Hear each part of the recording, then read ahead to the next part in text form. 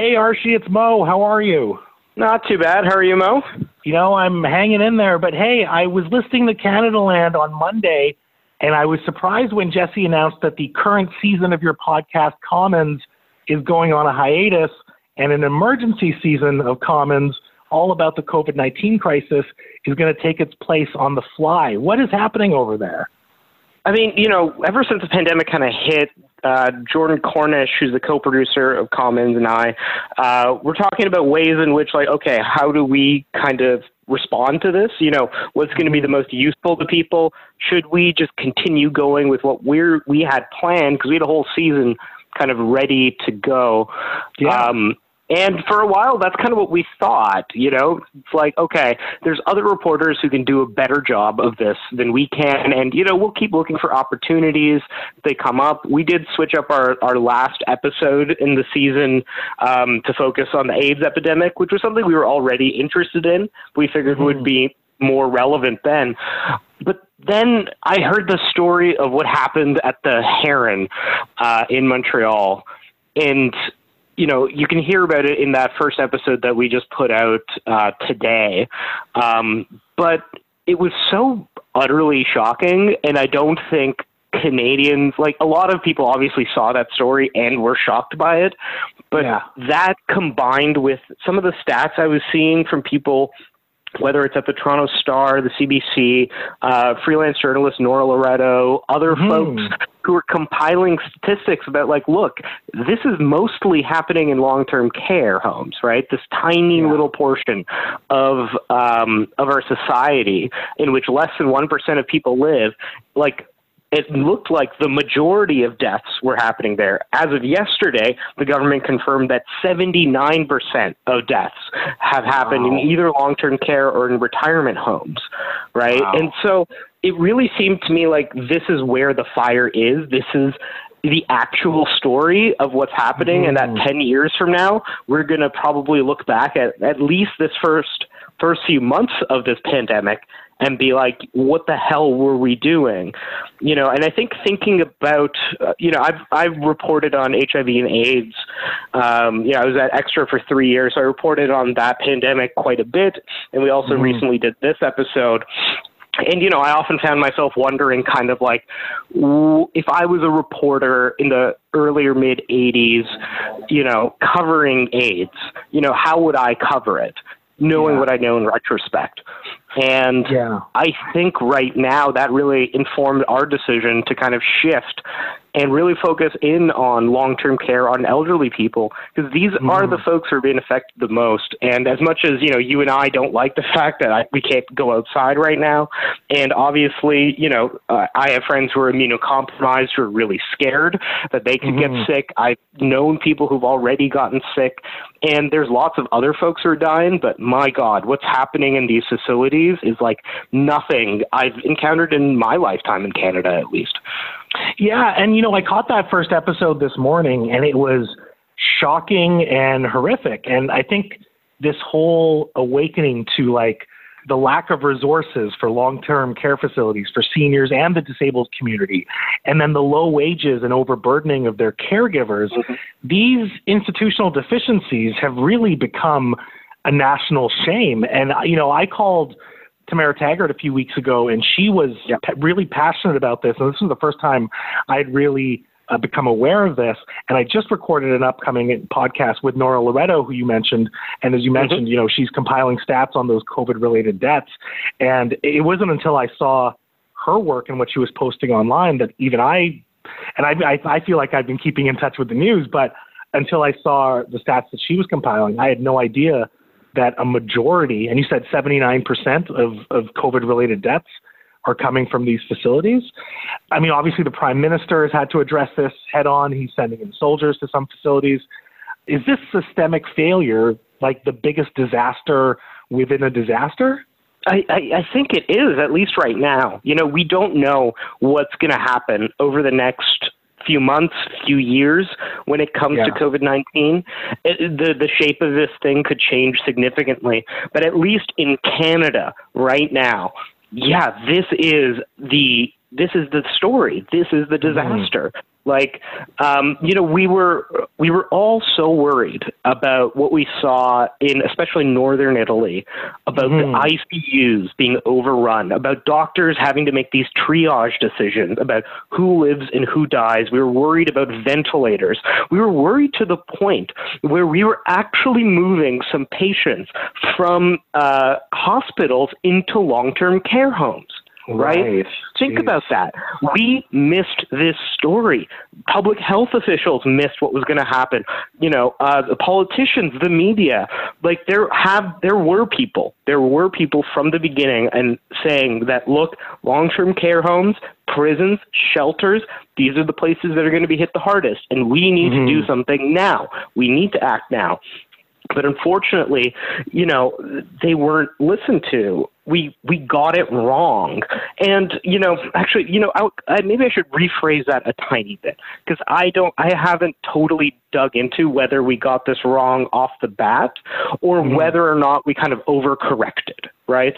Whether if we hadn't taken the measures that we did, that our hospitals would be overrun, and instead now it's in long-term care. But what is clear is that this pandemic is exposing certain pre-existing what would be the word, problems with this system and the way in which we treat disabled and elderly people who have to rely on it.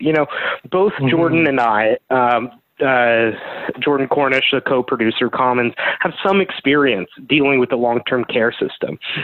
My dad had an anoxic brain injury from drowning a few years back. And so he was at a point where he needed, he was in a hospital for that time. He couldn't take care of himself, right? Like he had severe cognitive failure, essentially. And so we were looking to put him into a long-term care home.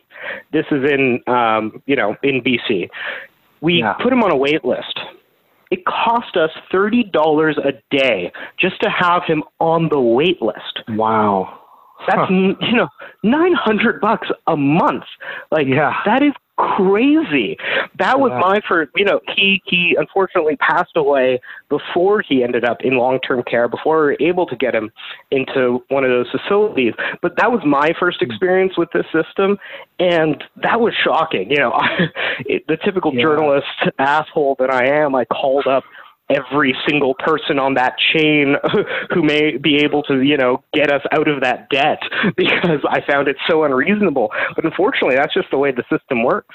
And so that's just one minor aspect of it, and Jordan as well. Yeah, she's had some experience dealing with that system as well. So we both felt passionate about wanting to move into this topic. One thing that wasn't tackled in the first episode, but I wonder if you're going to look into it in later episodes. I personally look through a lot of issues through a racialized lens occasionally. And one thing that sticks out in all of this is the working conditions, including the low pay and the lack of protective equipment for a lot of those long-term caregivers.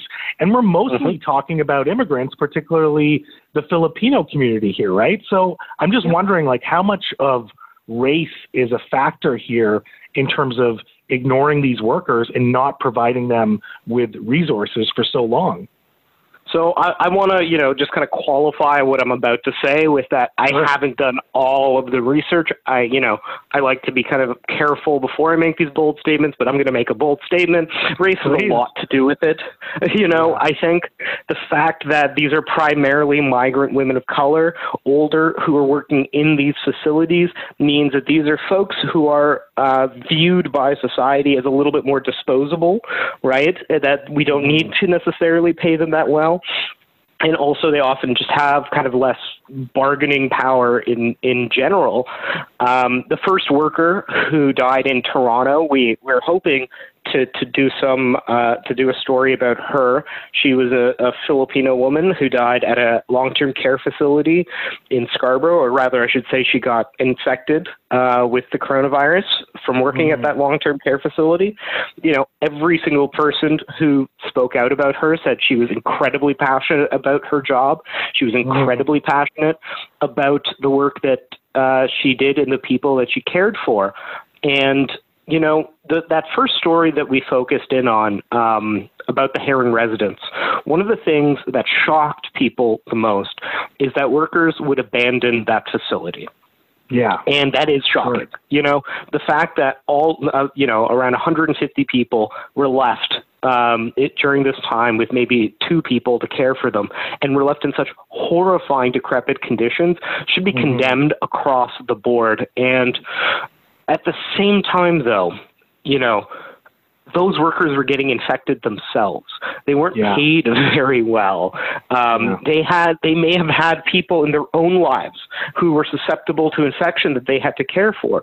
You know, we don't necessarily know everything that happened there, but here's what I fear is going to happen. It's when I was, you know, listening to Aaron Derfel, the Gazette reporter, talk about that story, weirdly, the thing that was ringing in my mind was Lac-Mégantic. I don't know if folks recall that story, but that was when a train full of crude derailed, blew up in the town of Lac-Mégantic, Quebec, killing around 50 people. The only person who's prosecuted from that was the train driver, like the engineer. Right. Wasn't the owners. It wasn't the government officials who had been deregulating that industry for years. And you know what? Maybe that driver should have taken some more precautions, but he didn't want to kill all those folks for sure. Of course not. And he didn't have the ability to do his job safely, and he got scapegoated. I suspect we're going to see a similar thing happen here, so that corporations and governments and frankly all of society doesn't really have to think that hard about how we're treating disabled and elderly people in these institutions. Yeah. You know, my worry here is that there have been red flags in the past about long-term care facilities from both advocates and from people working in these facilities. The fact that 1,500 deaths of residents in these facilities happens every year just from the flu and communicable diseases, things that can be prevented because these are things that are brought into those facilities. These residents have always been sitting ducks. So what's the risk here that we look at this today, we see the disaster, we get outraged, but then just like in the past, the media and the political will just move on? When it comes to these things, I'm a pessimist. You know, even though literally my job is to, you know, try to bring attention to these kinds of issues in order that people may enact some kind of change. Yeah. On this issue, I was talking to Nathan Stahl last week, and you'll be able to hear him in upcoming episodes of Commons Pandemic. He's a geriatrician out here in Toronto, and he was even more pessimistic and kind of despondent than I was. He was convinced, we're going to have some kind of royal commission or something like that after this, and then we're just going to go on about our merry ways, because frankly, it's expensive to do this kind of care. It requires investment. It's not pretty either. You know, people aren't, he pointed out that people don't do, you know, fun runs and raise money for diseases like dementia because it's ugly, you know? Yeah. We don't talk about people soiling themselves because they're unable to clean themselves, because that's not something pleasant to think about. Yeah. But the other thing, you know, the inevitability is that we're going to have to pay for this one way or another. Already, a lot of long-term care is essentially privatized, and, you know, it's people having to pay for their own family members. One of the issues that's happening right now is the fact that so much of the care that's necessary is done by personal support workers that are hired by family members, right? And they can't go into these facilities now. So that's one of the staffing shortages, is that families were essentially paying for staff to help, you know, carry the public burden. And so that's, you know, I am very pessimistic that this is going to change, especially because the nature of this pandemic may change. This may not be the thing that we remember the most from this a few months from now. But what I'm really worried about right now, and even just from talking to people, is what does life look like for folks who are living in long-term care right now? For people, there's a whole group of people who are at this moment infected with COVID-19 and are going to be dead within a few weeks. And we don't even know about that. And are they going to, they're not going to, a lot of them are not going to have access to palliative care. They're not going to be able to be around their families. You know, they're dying scared and alone. And that is the most tragic thing I have heard about. But, you know, even if for the people who don't get infected, are they just going to have to stay in their residences indefinitely? Yeah. As we figure this out? Yeah. Right? Like, we've been talking about, like, okay, so maybe we let out younger people in waves and, you know, some people will get sick, but we have the hospital capacity to deal with that now, et cetera, et cetera. But what about these most vulnerable people? What are their last few years going to look like if this goes on? I mean, that's a truly horrifying thought to me, and I don't think we're thinking about at this moment, because we're in such an emergency mode, about what we can do about that to make people be able to live with dignity, you know. And there are folks in long-term care who are never able to leave anyways, but they still can tell something's wrong. You know, they're being approached by these masked individuals. They're, you know, and the mass deaths that's happening in some of these places. Think about there's a facility out in Bobcaygeon, Ontario, where half of the residents are dead out of 60. Around 30 have died. Wow. These are folks who have lived around, you know, some of them have lived there for years, right? Yeah. And, you know, if you're a resident there or if you're a worker there, imagine what that level of mass death does to your mind, right? Yeah. Like, that is trauma that's almost unthinkable to me. And these are just, you know, these kinds of questions are just not on top of the agenda right now. I know there are policymakers and healthcare workers and journalists who are absolutely working at this and trying to do the right thing and get this on top of the agenda. But at the same time, for most of us, you know, and this is me included, right? Like, up until I kind of immersed myself into this, right? It's so much easier to just kind of look away and not think about it. Yeah. Well, I am glad you're covering it, and you know, I completely agree with you. I think it is the biggest story right now. It's definitely the most horrific story, and the stats speak for themselves. I've always found that you guys at CanADALAND do amazing work, and I've always enjoyed your podcast, Commons. It's incredible. Thanks for shifting gears and being able to cover this. I appreciate it. Well, thanks for listening. I really appreciate that. Sorry, the talk had to be so depressing, you know. We can go into more lighthearted stuff if you need to. Well, okay, how about we end on this note? I have to ask you. Yep. Did Bret Hart ever hear your Commons Dynasty episode on the Hart family? God. I doubt it. You know how much like content is put out about the Harts every year, right? Yeah. Like, you know, I'm not a huge wrestling fan by any means, but even just like a cursory look around, it was like, oh yeah, I forgot that wrestling people are really fucking into wrestling. And so there's like documentaries and books and podcasts and like weird Twitch streams and like everything. There is so much stuff out there that I am very doubtful that Bret Hart came across that. But man, if he did, that would be something. Well, I thought you covered it very well. I mean, I thought you covered the Hart family very well, but particularly centering around the Montreal Screwjob, I thought that was very well done, as are all of your episodes. Thank you so much.